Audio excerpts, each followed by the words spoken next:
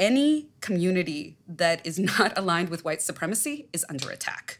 And if we're not thinking about it in that intersectional way, then we're losing the story of what's happening. And what I've been saying is that white supremacists see us more unified than we do. Yeah.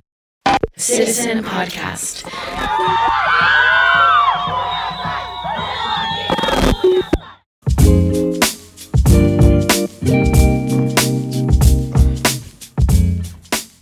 This conversation is right on time.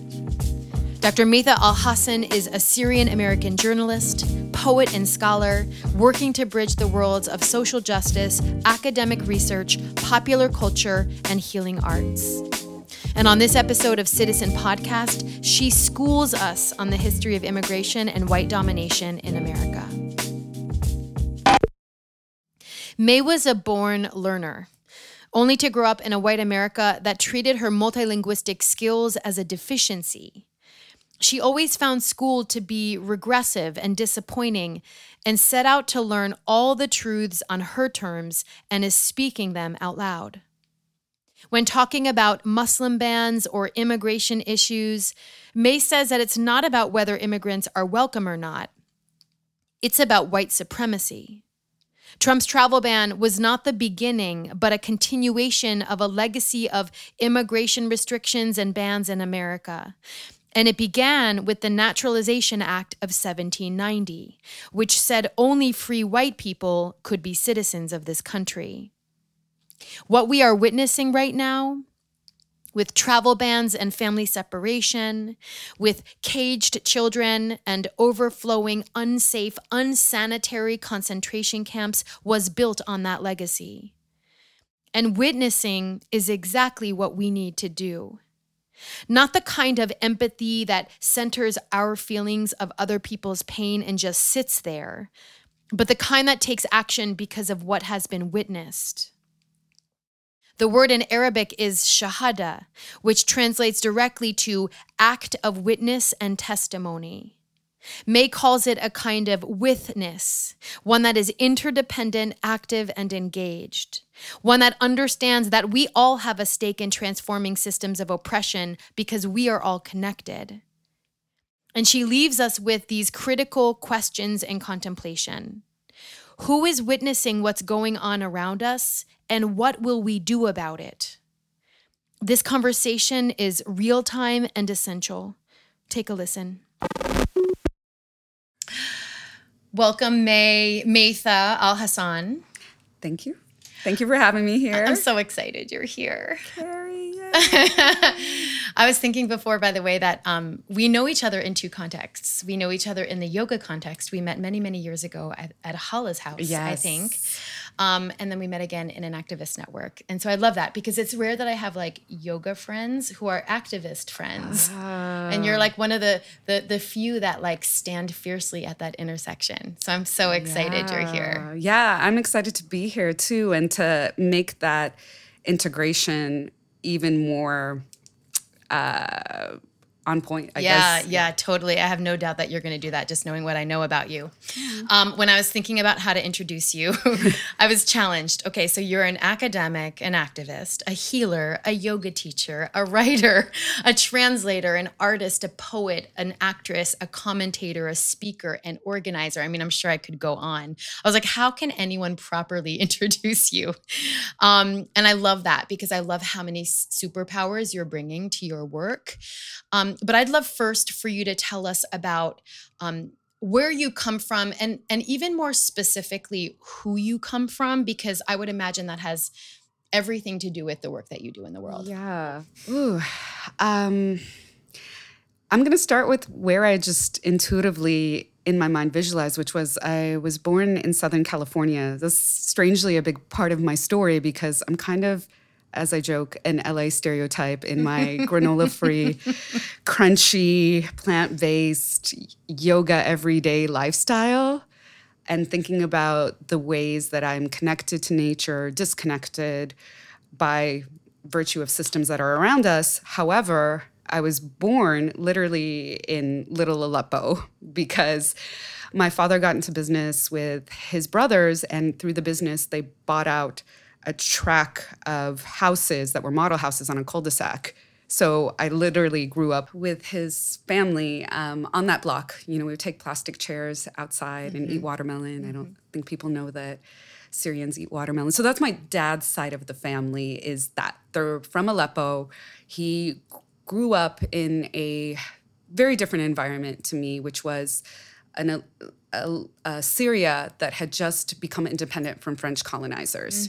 So 1946 is when Syria becomes independent, and months later he is born.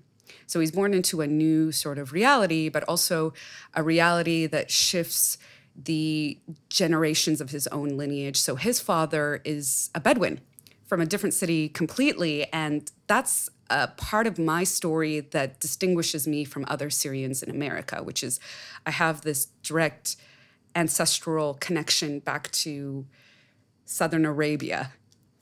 So I'm, you know, you're looking at me here, but the listeners can't see me. I have kind of curly black hair, and I look a little bit, quote unquote, darker than the usual Syrian. My grandmother on my father's side has red hair and blue eyes. Wow. And that's actually the common story. Syrians are kind of like the white Arabs, which I didn't really connect back to until I finally visited there in my 20s. And why did it take that long? So my mother's side of the family, who was all over the world, Canada, Spain, UK, Saudi Arabia, I think somewhere in Syria, we would converge in the south of France where her parents lived. And actually, to this day, my grandmother on my mother's side is buried in Nice in the south of France. So we would go there every single summer. And again, this was a divergent story from the Arab immigrant or the children of immigrants in the US, which is they would mostly go back home in summers. And that's why their Arabic improved and they had a connection, strong connection to the land. And for me, I was going in to Cannes and these places that are, I didn't realize it as a child because I was just going to see my grandparents and my cousins, but I didn't know this was like the film festival land, the partying, the Saint-Tropez, the upper elite aristocratic lifestyle. And I would come to find out later that those were the folks that my mother's family was partying with. And it would lead to some interesting complications, especially with my own politics. So I then am raised in this smaller city, which some of your listeners might know about because of pop culture, called West Covina, California. Crazy Ex-Girlfriend put us on the map. And it was a city at the time, I grew up in the 1980s, that still was a Republican district.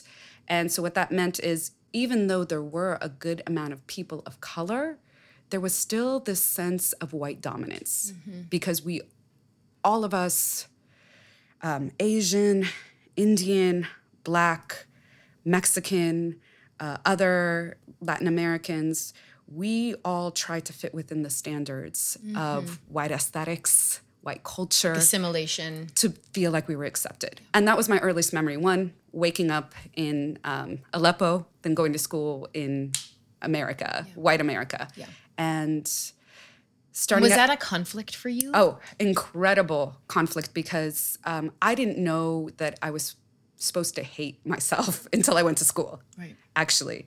I grew up speaking Arabic and English. I was put into ESL classes, even though I had already been speaking English. But I don't know if most folks know that when you go to a public school and they ask you what languages are spoken in the household, if you put anything in addition to English, even if you put like multiple languages and English is still on there, they'll put you in ESL classes.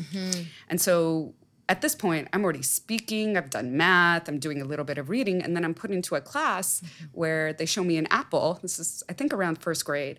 Or no, I think it's kindergarten.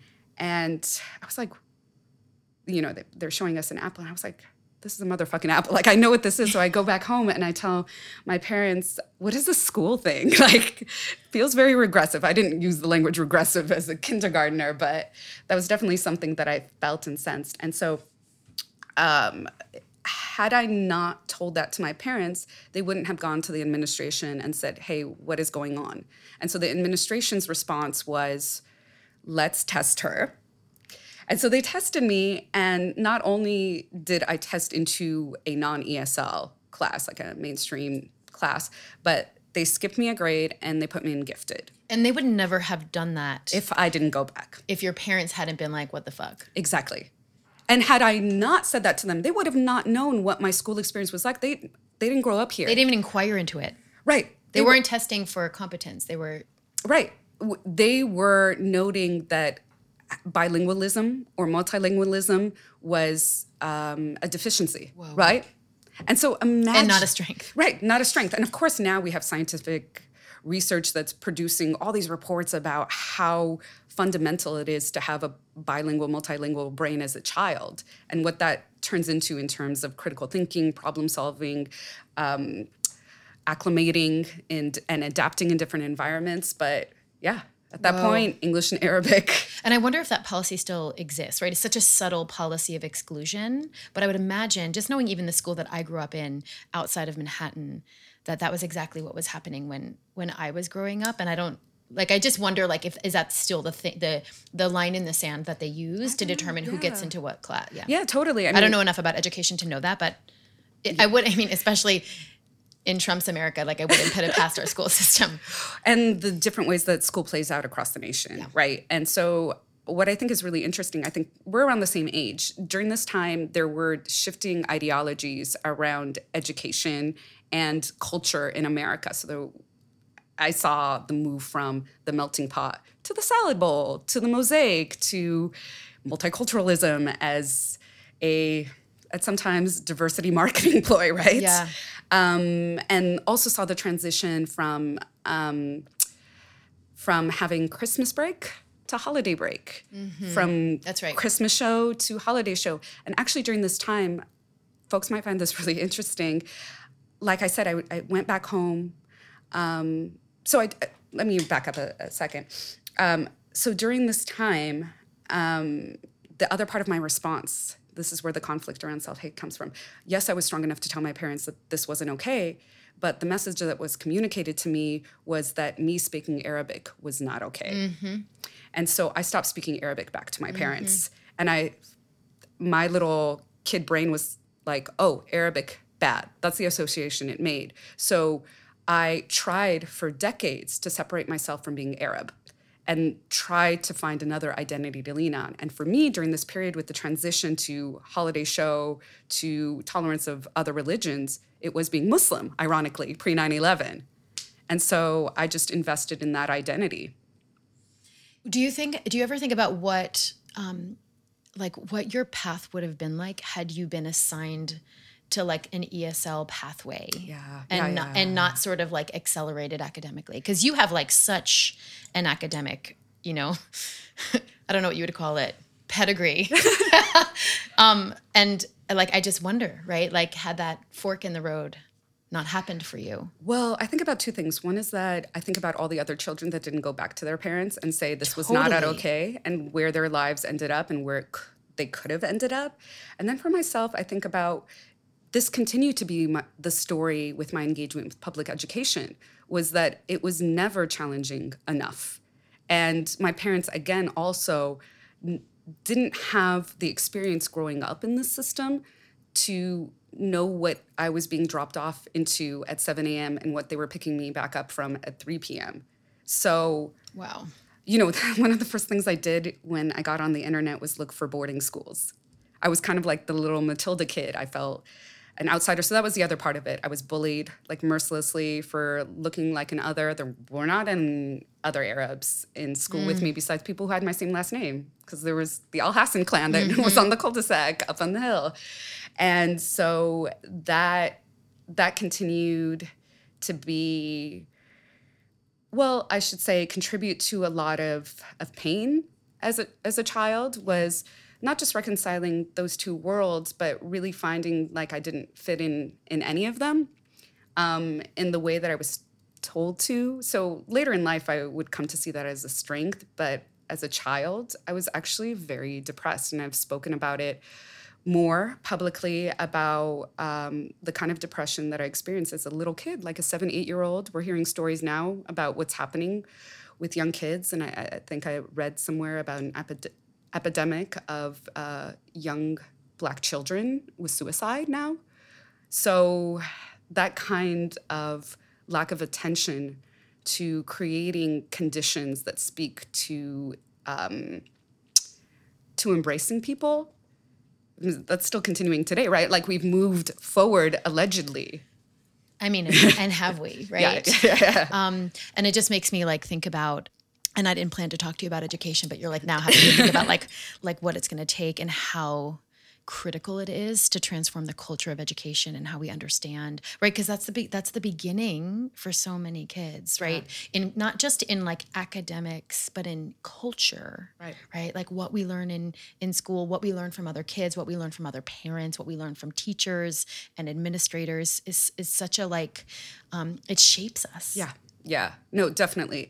And not having an Arab woman be my teacher till graduate school was was a big deal because, I mean, this is another part of my story. A lot of people who hear me talk about who I am and how I came to be, and that was the other part of your question, know that my father played a big role. And that's a story you don't hear in the U.S. context of talking about Arab and Arab Americans, is the role for some people in their families that Arab fathers have on the career path or the trajectory of their daughters. It's usually told in a context of counterterrorism. Like our men exist to make us submissive, to be at their beck and call, and we are hidden behind the sheets, black sheets, and we have no say. And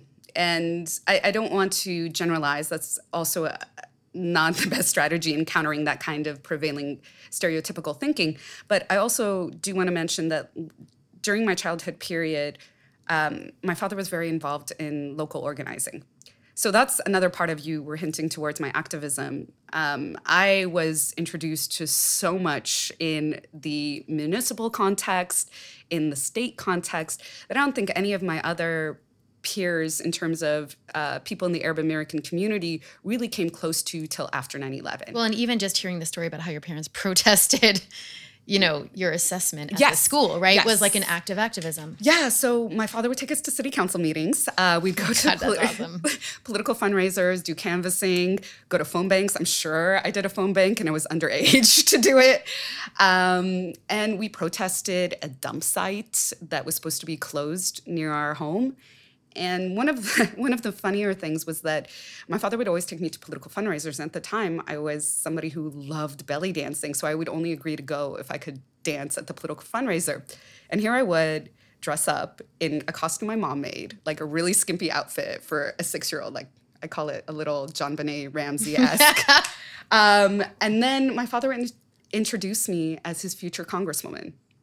And had I not had that, given the world around me, the pop culture imagery, where totally absent was that of a strong Arab or Muslim woman, what would have I become? Yeah. What would I thought was possible? Yeah.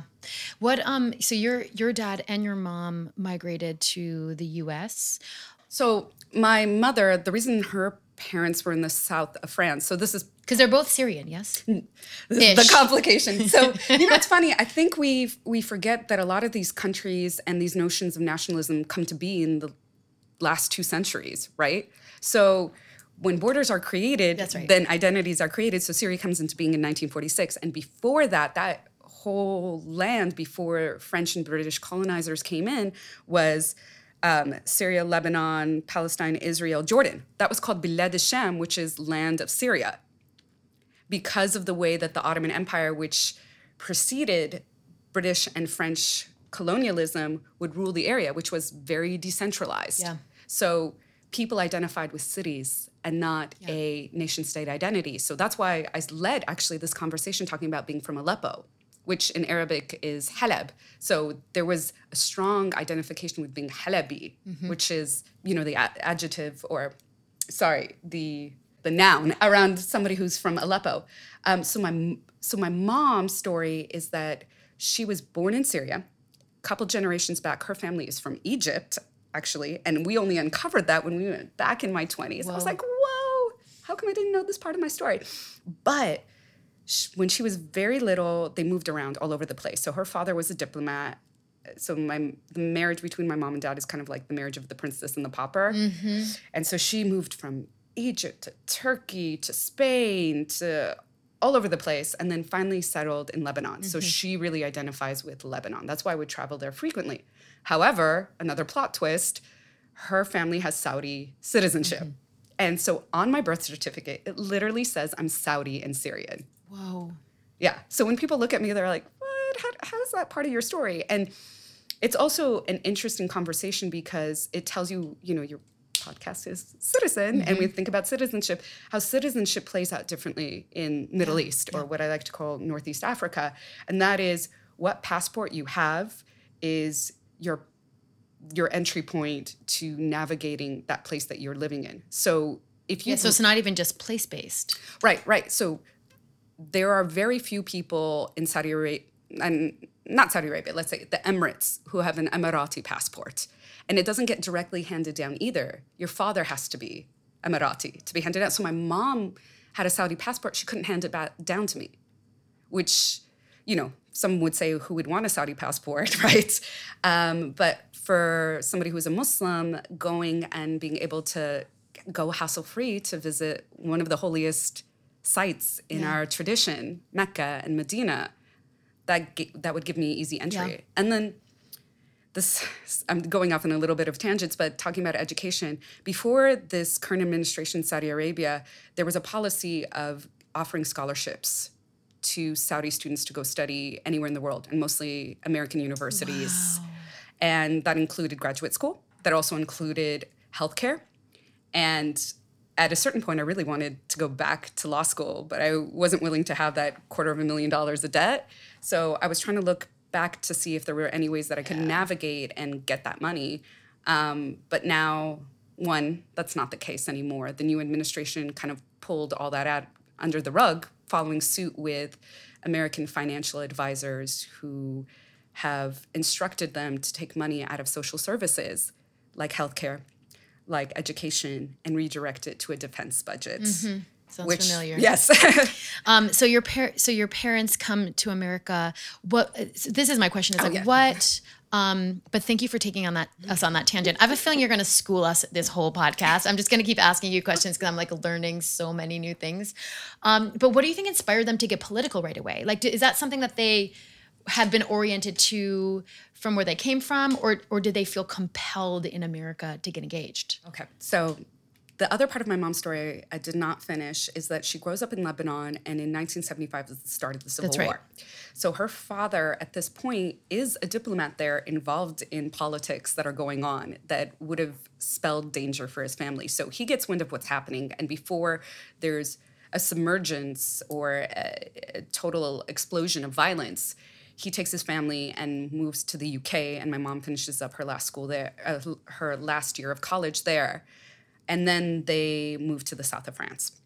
And so in her early 20s, she's there. And my father, at this point, so he comes to the States in 1968. And literally just a couple of months after MLK has been assassinated. So this is a very interesting time and climate for him to be here. And he was somebody who worked as a busboy to community college classes, to transfer to an engineering school. It was his dream to be in an engineering school where he would learn how to build cars. Cars were his big passion.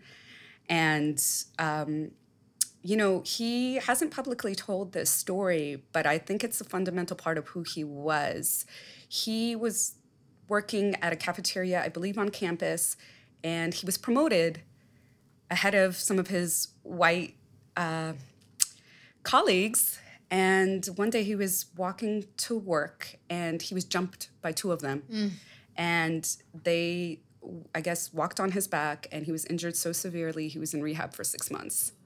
So the idea is that this dirty Arab gets this job before them. Yeah. And this is Southern California. He went to school in San Gabriel Valley, Inland Empire area, and that was still something he experienced.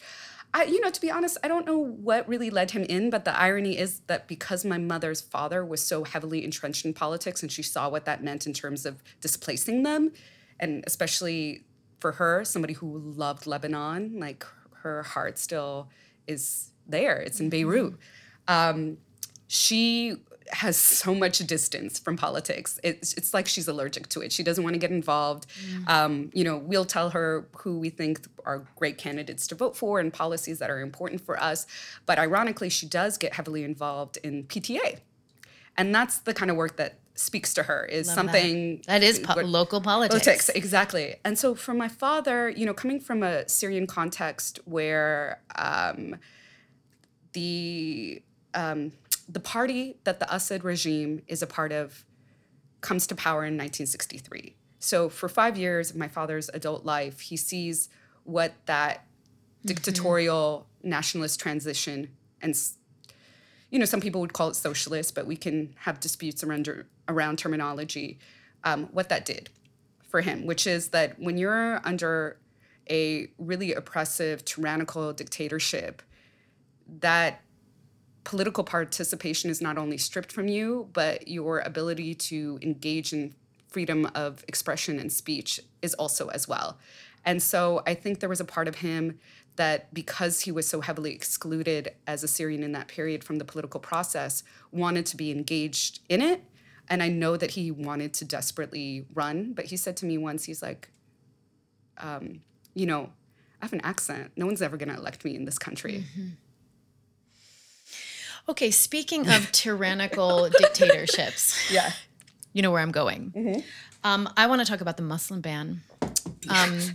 Actually, I thought you were going to actually jump back into Syria, but that is a tyrannical dictatorship too. No, I figured that was a good bridge. And we don't hear so much about the Muslim ban now, right? Years later, and yet, it was the tone, I think, that really shaped the last 2 years under this administration.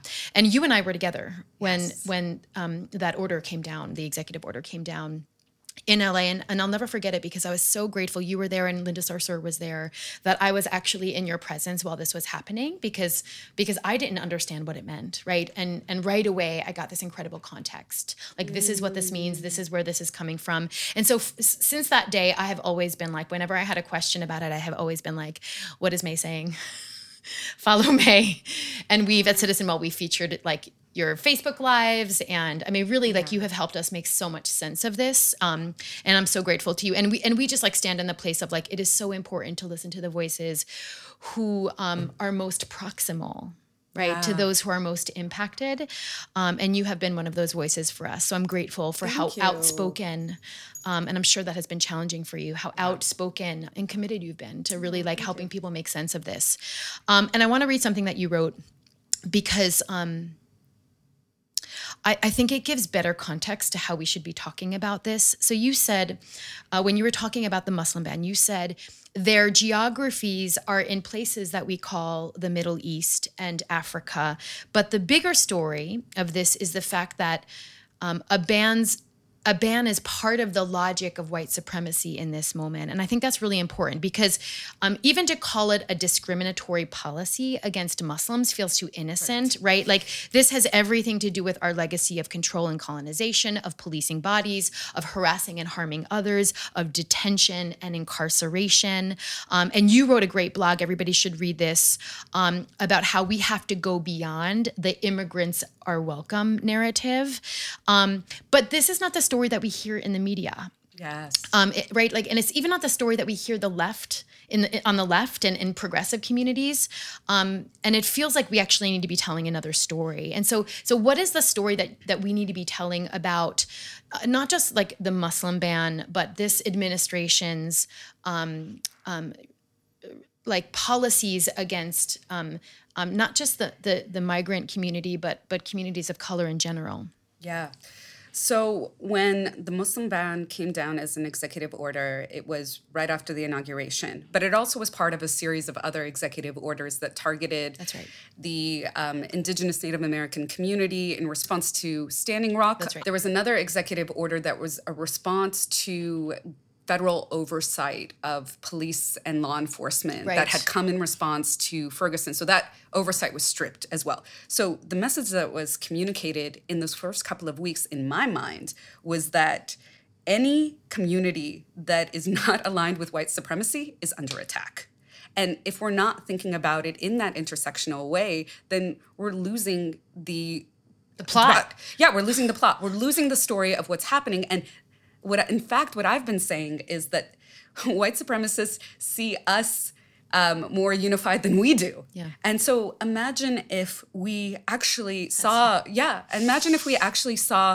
what was happening in Standing Rock with what was happening in response to the protections of law enforcement against police brutality, or protections that around police brutality, I should say, and also the ways that the Muslim ban was transpiring. So all those things are happening, and then of course that plea for the wall, which again, it just shows us how much this administration and the white supremacist agenda, which also was very much set after, like literally the day after Obama was elected, there was a convening of white supremacists in Tennessee, and they said, what are we going to do to oppose this administration at every turn, and what's our story going to be? And their story was white genocide.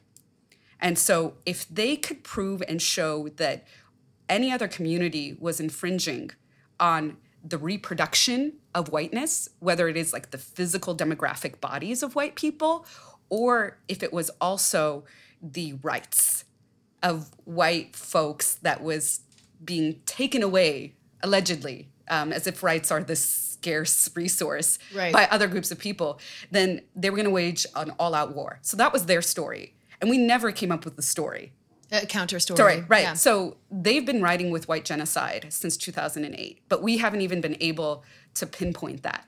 So fast forward, we also did not put pressure on the Obama administration to move past liberal policies that in other people's hands could be easily exploited. So for example, what you were quoting was from right before Obama exits, they pass a budget, and part of the budget was this visa waiver program, which reversed the visa waiver for anybody that had nationality in Syria or Iraq, what that meant was if you're a European who's from Spain, like my cousins are, my Syrian cousins, and you're Syrian, you can't come to the US without getting a visa now, like any other Spanish person. So that made them second-class citizens in their own country by the US's doing.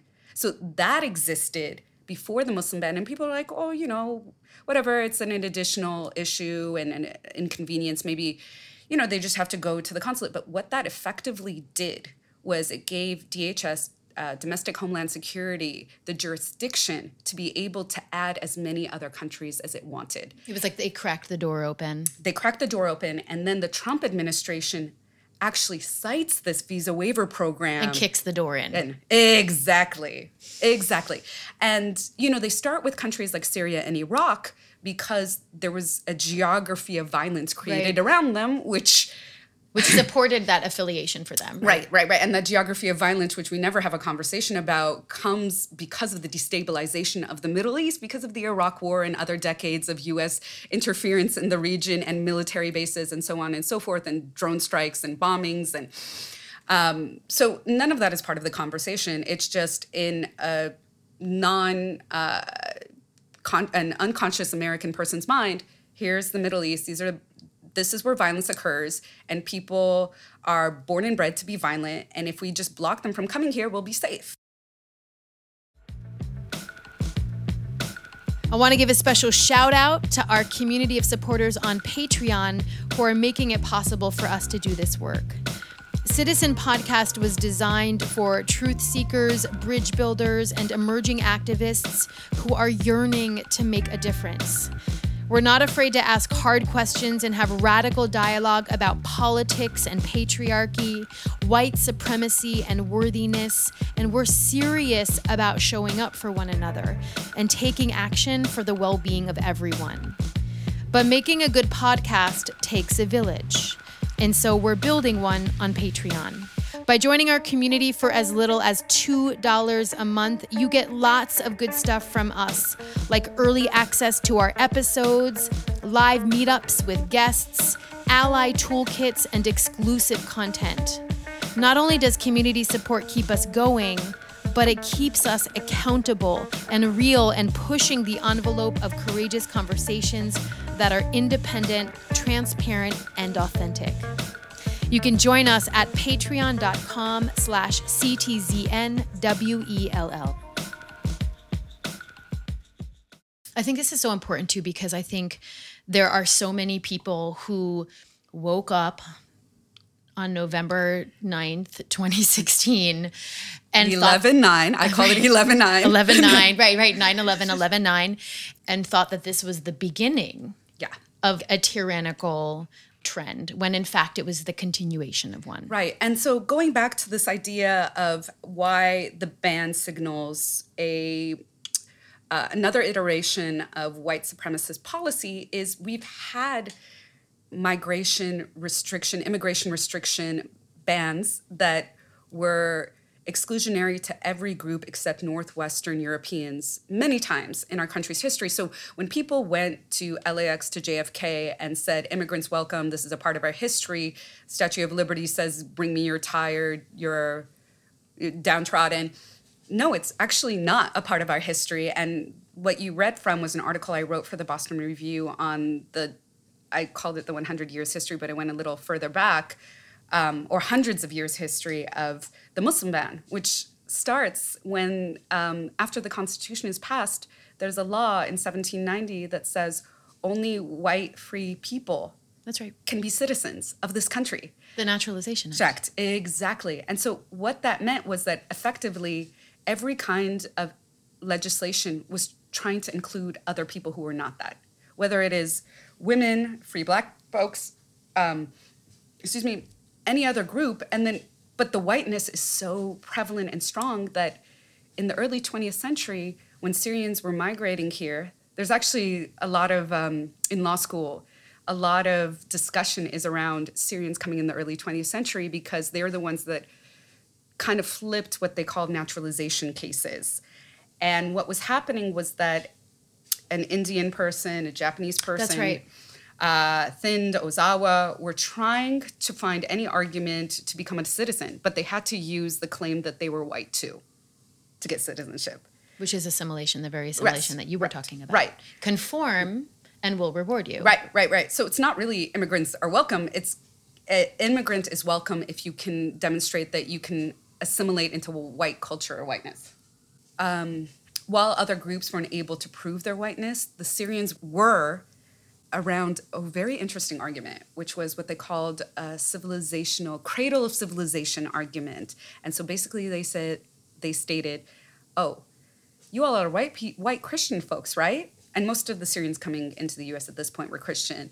They said, well, where do you call home? You call Jerusalem home. You call Paul of Damascus home. Well, we're from there. So if you're white and Christians are white, we're white too, because we're from there. Well, and there is the history of Christian domination in our country. Exactly. So that's how they were able to flip it a little bit. But that didn't mean also during this period that Syrians weren't being lynched and had crosses burned in front of their house in the South. And that's what was also happening at the same time.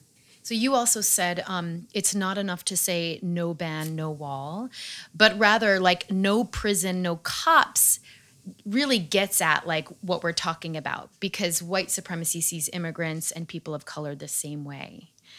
What is the relationship? Can you help us understand the relationship between this sort of immigration debate and mass incarceration in our country? Right. So the Muslim is racialized as this brown foreign other. So when we say Muslim ban, automatically people are thinking about that, even though some of the countries on that ban are from Africa, right? So effectively, as we've seen around the pre-21 Savage, nobody's thinking about Black migration to the U.S. and how and undocumented folks and how they're affected by the same policy. So that's one thing. But systemically, a lot of the stuff is rooted in a system of anti-Blackness that creates the logic around the need for prisons, for a penal system, for restrictive immigration policy. And it's actually Black organizing that reverses some of this stuff. So what I was telling you about restrictive immigration, there was a National Origins Act that came into, that was passed in 1924, and it was only totally gutted in 1965 because of the liberalizing trend of the civil rights movement. So a lot of folks were able to come after 1965. So all those quotas for non-European countries, non-Northwestern European countries were dissolved, but people came here and they didn't see the Black freedom movement that was responsible for letting them come into this country. That's right. So there's a disconnection in that point to what they owe in terms of Black struggle. And as we saw with the 1790 naturalization, yes, that the first group of people to expand that were Black folks right. when they were emancipated after the Civil War. So there's that element. Which led the way for women. Yes, exactly. Right? Precisely. And that's another connection we don't make. We fail to make, especially as white women. Right. But also Black women were involved that's right. in the abolition process as well. And so, it's that historical nod to the struggle that preceded us. So that's one point of it. But like I said, that logic about restricting people that are not white comes from a rooted anti-Blackness. Why do you think that as a movement, we have such a hard time with intersectionality, right? With we stick to our issues, we stick to our identities, and we fail, to your point, to connect the dots around how our liberation, our emancipation, our right to vote has all been very interconnected and interdependent. Do you think it's like self-preservation? You know what I mean? Like, are people just like struggling to survive and don't feel like the movement is strong enough for us to like band together and to tell a more complex, like, what do you think is at the root of that? I think people, it's going to sound harsh, are still invested in the possibility of ascending to white middle class status. And so hierarchically, the way they're positioned, let's just take a system that is rooted again in anti-Blackness. If you're brown and you have documentation, you are looking at somebody as undocumented, as holding you back. As a threat. Yes, from being included conceptually as being worthy of having an American citizenship. Like, people are just like racking their brain. They're like, why are some of these Latinx folks in Texas voting for Cruz? Like, how did that happen? Well, it's because they are believing in this mythical universe. That's right. Of their ascendancy to white middle class social culture. And so I think people are still holding out for that. For the American dream. Right. And what would it mean for us to see these also as not just abnormalities of the system? And I think that's what people are seeing and banking on. So the people that come... Versus a mythology. Right. The mythology that they're invested in, which they're thinking that these are temporary detentions. They're thinking this is a temporary holdback in their fulfillment of economic mobility. This is a temporary moment where the wall might just be up for a little bit. This is a temporary moment where some of the people who look like us are in detention, but we're not supposed to be there because we work hard, because we own a business and we're slaving away at the... Right, exactly. Meritocracy. Right, and if Black people worked a little bit harder, then they would be like us. No, absolutely not. Well, and this is no different than, right, third, fourth, fifth generation right. white European migrants, who I think make up a good part of like Trump's base. Right. Who are defending their turf, right? And Gore Vidal said this is like the United States of amnesia because, right, we are against migration and movement, and yet we come from it, and it does feel like there's a shared ideology there to some extent, even though like it's happening in such different ways, yes, to such different groups of people, of like defend your turf, self-preservation, like hold on to the mythology of the dream, keep going, don't let anyone get ahead of you, there's not enough to go around. Like all of these ideologies sort of conspire to like get us stuck in this like stalemate with one another. Right.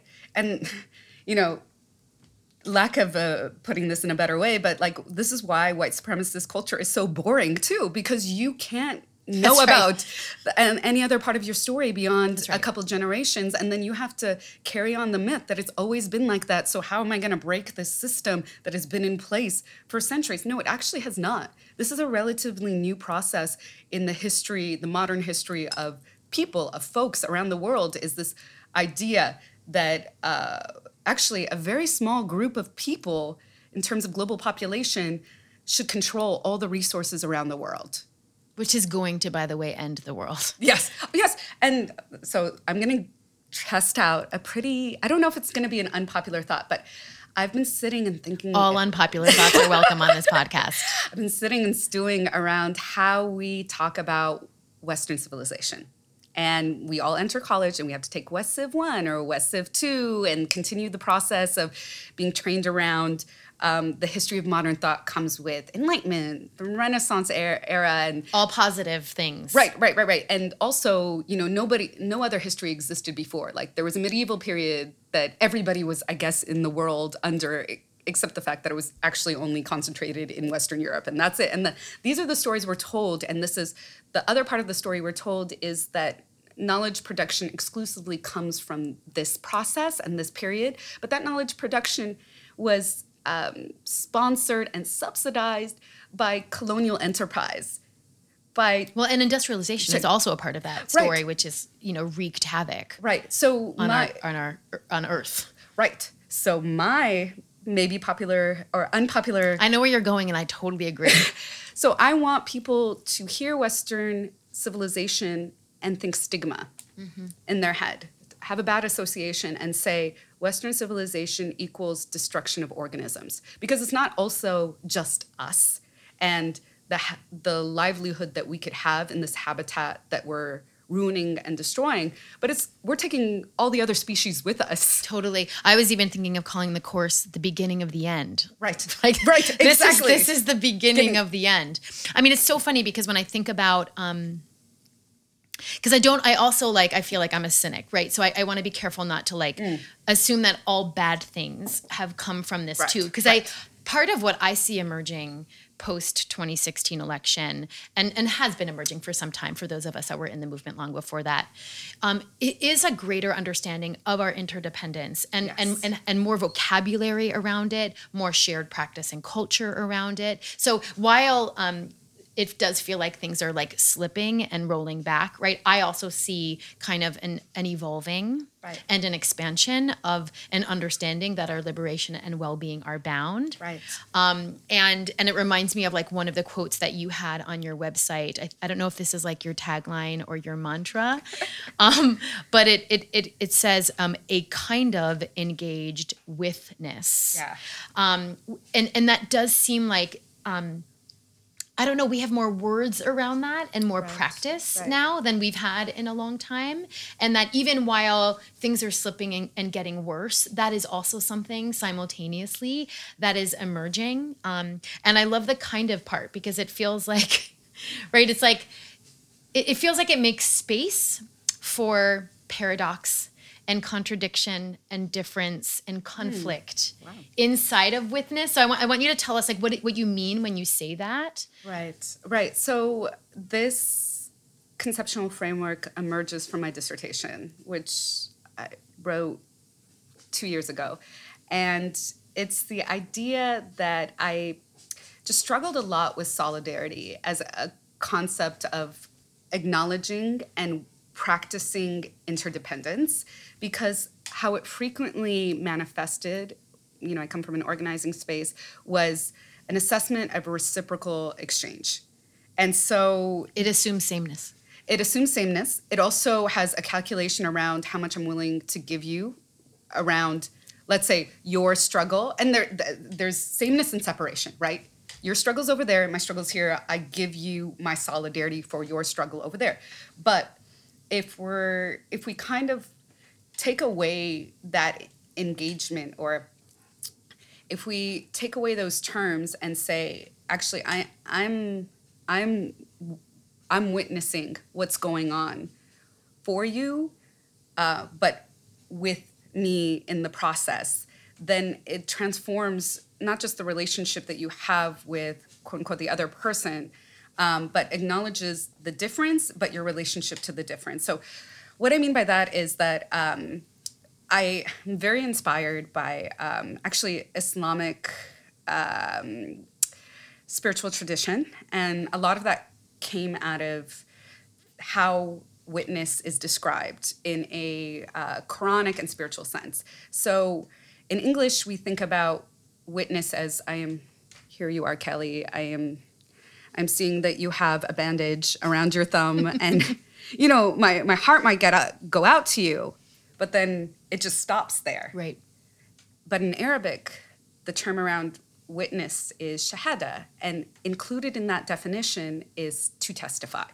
So you can't have one without the other. So if I'm standing there and let's say the bandage fell off, I would just say, oh, Carrie's just in pain. That's it. It would just end there. But if I was like, is there anybody around who has a Band-Aid?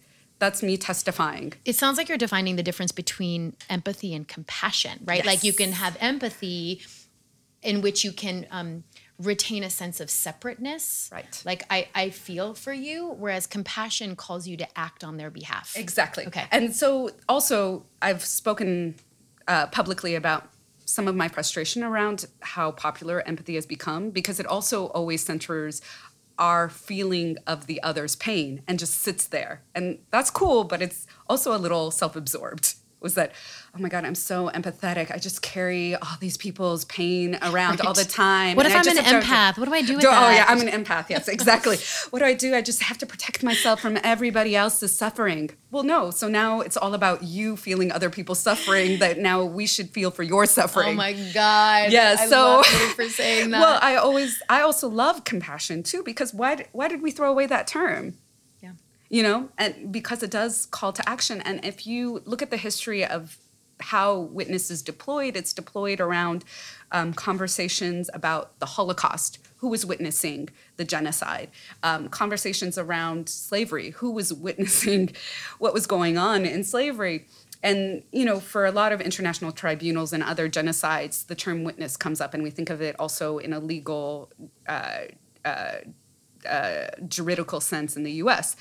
But if you saw those as twinned, like how differently are you oriented in the world, right? And so I have this kind of conception, which is, now people are going to, might get a little afraid, but so shahada means witness, to testify. It also means martyr. And that's where people are really afraid of what that term could possibly mean. Well, and it means different things in different contexts too. Right. But the way I interpreted the connection of all those terms together is, if I'm witnessing an injustice, a part of me dies. And the only way I can be reborn is through the telling. So that's why the dissertation is called To Tell What the Eye Beholds. I mean, I don't think that's radical or like controversial at all, right? Because I think it even reminds me of like our relationship with the term allyship right now. Mm-hmm. And also the prevalence of like white savior syndrome, which like seeps into so much of our activism. Or the othering of like, I'm going to help that person over there, regardless of who is doing it. But if there's no skin in the game, right? Like stakes. It's us understanding that we all actually have a stake in transforming the systems of oppression that more people in the world are experiencing than not, but also the people who are allegedly privileged, because they're part of the destruction of their own life. Oh yeah, white supremacy. I mean, everyone is suffering under white supremacy. I don't care where you know what I mean? Like in different ways, certainly based on our location and our proximity, but like not healthy for anyone. Right. I should also say that the other part of the influence of engaged witness is James Baldwin. So a kind of. He was asked, I think, what he considers himself. Is he a writer? And he said, no, I'm a witness, and the pen is my weapon. And that's how he saw himself. And so, we started out this podcast talking about all the different ways I show up in the world and spaces I show up. And I guess I don't see them as separate. Yeah. We were talking about how we collide in such a rare way, the yoga community and the organizing community. But for me, it's all witness. Yeah. because that interdependence is the genetic code that I guess I've existed in the world with, and that integration of mind, body, spirit, when that hasn't been acknowledged, those moments of depression as a 7-year-old, those moments of depression when I was forced to have cerebral processing as my way of being as an academic, that's led me to say, oh, something's out of balance. That's right. Because everything should be talking to each other. Mind, body, spirit should be talking to each other. I should be talking to the art community, the organizing community, the academic community, the media community. That separation doesn't exist for me. And not that there aren't proper boundaries that people should have and spaces should have, but, that's the fiction of Western civilization is separation. Binary. Oh yeah, how the Victorian period fucked us all up. That's where homophobia comes from.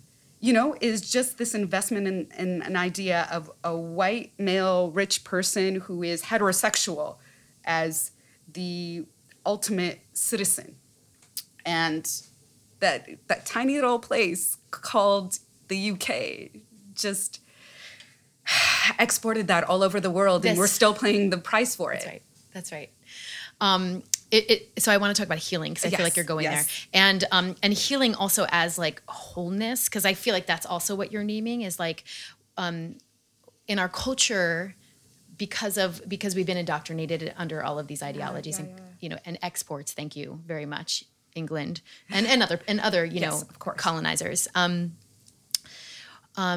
We do a lot to like contort, right? And exclude parts of us and neglect parts of us and deny parts of us, whether that's mind, body, soul. And I think of that also in terms of like community and meta community, right? Like when we don't understand that we need all of our communities to be healthy and whole, right? Then we see that it's possible for us to separate and to actually work against one another, right? Mm-hmm. And one of the things that we talk about and we explore at Citizen Well is this idea that like the wellness culture sells us a myth that you can do self-care and I'm wellness so glad you're talking about by this. yourself yes. and in isolation, and that's enough. When in fact, like we're like, no, actually you can't achieve wellness when other people are suffering. So I feel like that's our version of testifying. Yes. Right? Like we witness and we testify, and therefore we must be engaged in like the well-being of everyone, because our well-being is intrinsically tied up in that. Right.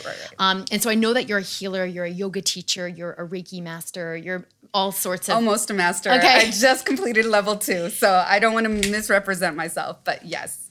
Okay. And you, in 2017, you piloted a trauma-informed yoga program geared towards displaced and marginalized people. You piloted it in Greece. It's called Yoga to Displaced People. And so I want to hear like your, not just like the role of like healing in social justice and liberation work, but more specifically, like the best practices of how we do it, right? Because we do healing a lot of different ways. And we do wellness, as I just mentioned, a lot of different ways. And a lot of it is perpetuating systems of separation and systems of white supremacy and systems of oppression, right? And so how do we do healing with one another? How do we do wellness and yoga with one another in a way that supports and reinforces our... like that truth that we have amnesia about. Yeah. So just to pick up from the pushback around self-care culture, which is, I'm not saying that, you can't have that bubble bath and feel good about it. And I think that part of that movement was, I don't want to feel guilt for taking time for myself. And that's fine, but it's not a revolutionary thing to have a 16-hour day filled with gig economy, capitalist labor production, and appropriation and tear up your body and say, okay, I have a bubble bath now, I've reversed all of that. Mm-hmm. And so I think that's the trap it gets us into, is that our real work, we have to do all that stuff, like the caring for ourselves, but maybe we don't actually need that much maintenance if we didn't have systems that took away so much from us, right? So as an example, let's think about the folks coming from many different places. I think the misnomer around, or the misconception around refugees is it's Syrian refugees, right? There's Afghans, because clearly we were responsible for the displacement. There's a lot of Africans from Cameroon, from Congo. Folks from all over the world had this moment to leave where they were going. And what I frequently heard was that had they known how difficult it would be and what they entered into, maybe they would have just died back home. Because the thing was, quote unquote, back home, before the intervention of war, of economic systems that made it untenable to live, they had a community. And I know I hear more people talking about community care, and why that's so fundamentally important is that pregnant mother from Syria who gave birth in Turkey on her way to Greece and had an infant that she's taking in a boat and then comes there and doesn't know that what's happening to her child. In a community of elders, she would have. Mm-hmm. She also would have a community of elders that would take care of her kid when she needed to go take a shower, So that isolation, that individualism, that disconnection from an ecosystem of care, that is radically felt in the new experience for displaced people on the Western European continents, right? And especially within a refugee camp geography. And so for me, I thought, I can't change the EU. I can't, not that those things aren't possible, but in the immediacy of now, what can I do if I can't change international law and the sweeping, overwhelming anti-immigrant sentiment that's hitting the US and Europe? So let me give people a chance to mindfully breathe. Mm-hmm. And that's been a little bit of my mantra in addition to a kind of engaged witness, because how much of us running from something is a continuous running? And when do we get a moment to breathe?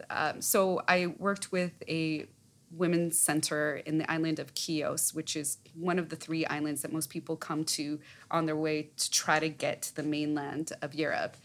And these are almost extensions of war geographies, with how not just chaotic, overwhelming, how securitized these islands are. I mean, there were shifting tides, but at the point that I came 2 years ago, if you weren't a refugee, you couldn't go in and out of the detention camp because they didn't want you to see the deplorable conditions that folks were living in, because they were afraid of you reporting back food poisoning, everything. Anyways, so what could I offer? The Women's Center on the island of Chios was almost like a bit of a shelter, because women could spend their whole days there, get therapy, medical training, and I asked if I could do a trauma-informed yoga series of workshops. I was trained under Hala Khoury, who we both know, and so that's part of my trajectory. And then to also try to teach in Arabic. And so it was kind of fun because, the thing we always forget, because we just think about how difficult people's situations are and where they're coming from and how we just think challenge, everything is dark and dreary, and what they need in some of these moments is not just mindful breath, but play and fun and laughter. Mm-hmm. And so my pronunciation is not the best because I stopped speaking Arabic for decades and then didn't pick it back up till college. So I was trying to say breathe, like the most essential word in yoga, and I just didn't pronounce it right, and they all started cracking up, and I felt some kind of way, and I was like, no, I shouldn't. I should laugh at myself too. They're like, no, it's really cute. The way you're saying it is funny. It's cute. And so, here they were like laughing in yoga. We do have laughing yoga, right? And I'm just like, no, just let it be. Mm-hmm. Let them have their moment. But I just, at the end of doing this for a week, there was this teenage girl from Iraq that came, and she was kind of a quiet person.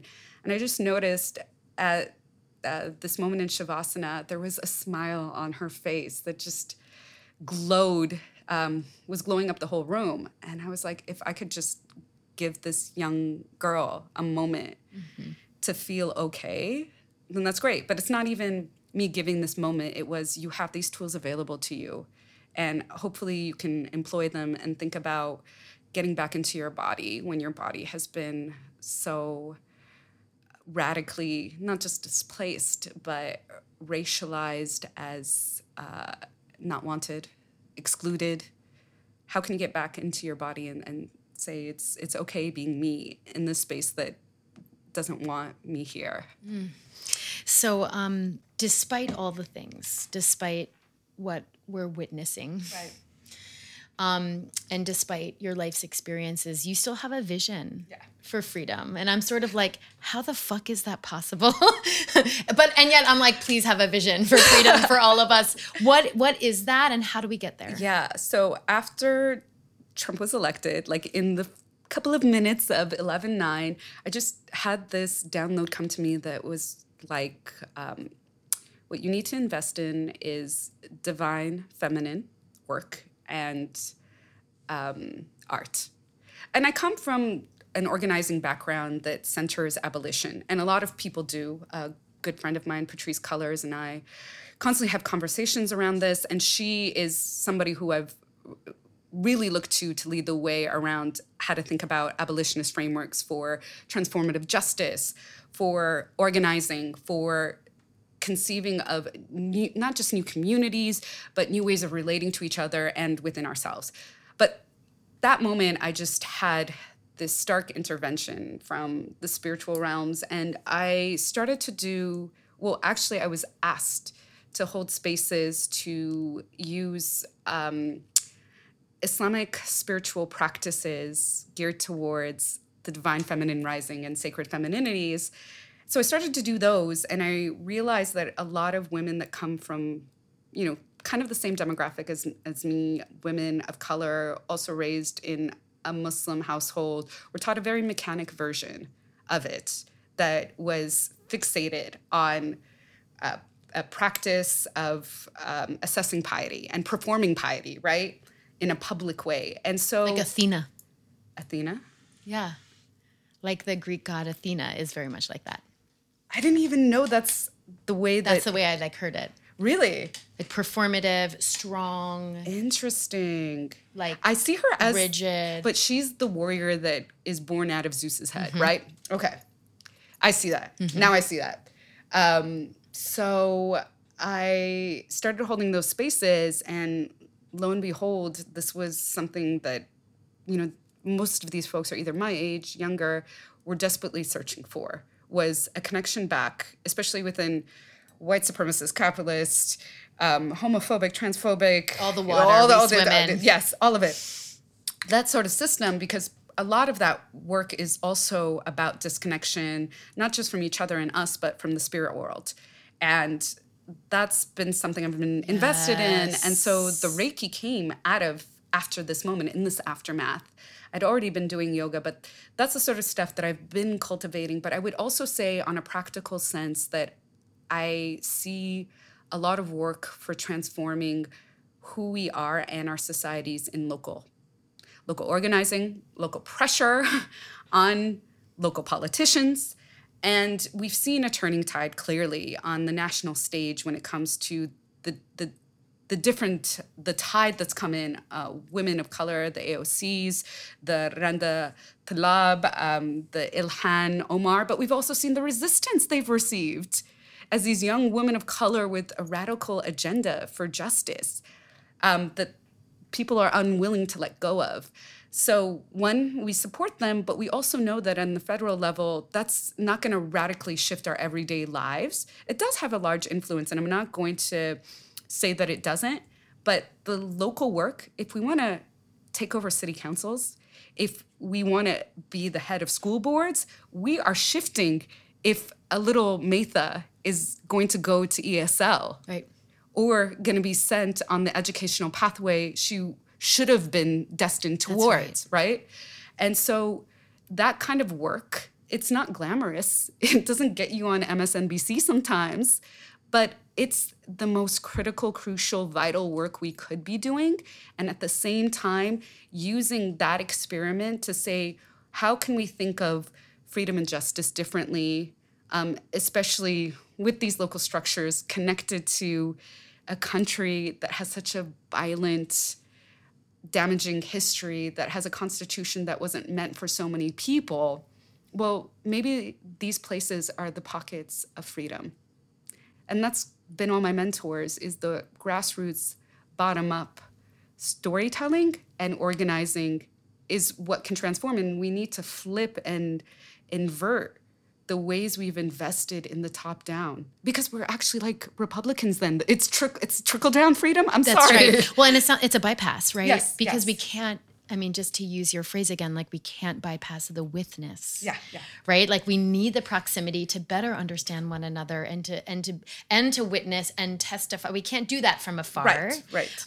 We have to actually like build that in these sort of like, Adrienne Maree Brown calls it like fractal moments, fractal relationships. And that's what I hear you saying is like, let's start with you and I. Right. And see the tangible work that your everyday labor towards freedom and abolition is doing on the ground level. That's right. You know, Los Angeles had an amazing victory happen last week or 2 weeks ago around putting a stop to a $3.5 billion jail expansion plan that has been set into motion over a decade and a half ago. And Patrice, who we've mentioned, and her organization Dignity and Power Now, and the coalition that Dignity and Power Now is a part of, Justice LA, has been doing this work. And they were able to convince a board of supervisors that has a budget of $30 billion plus to say, guess what? These prisons aren't going to do anything for us. They're just going to cost us more money. And what about if we create decentralized mental institutions or centers instead? And that's a reimagining of what it means for us to have agency in the process of freeing ourselves. Mm-hmm. I'm so grateful that at that like fork in the road between like you being like put on one of two paths at school and your parents sort of speaking out and protesting, that that you got on this path, because you are such a force. And every time I'm around you, I learn so much that it just, I mean, speaking of witness, like I just wouldn't know or learn or understand in the way I need to, were we not in relationship in this way. So I'm just so freaking grateful for like you being on this podcast and you being in my life, but you also being in the movement. And we will continue to like follow you and listen to you, and we will testify. Yes. We will testify. Testify. I love it. I feel like I'm being reminded of Madonna. I'm going to testify my love, but I like mean it now in like a whole other way because of you. I'm going to testify for justice. I'm going to testify for justice. So thank you for being here, May. Thank you. Thank you for having me. You got it.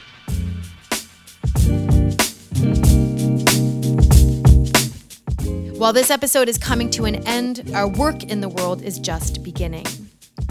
This week's call to action is to witness and testify to all that is shocking and hard to look at, and to cultivate a kind of witness that is grassroots and bottom up.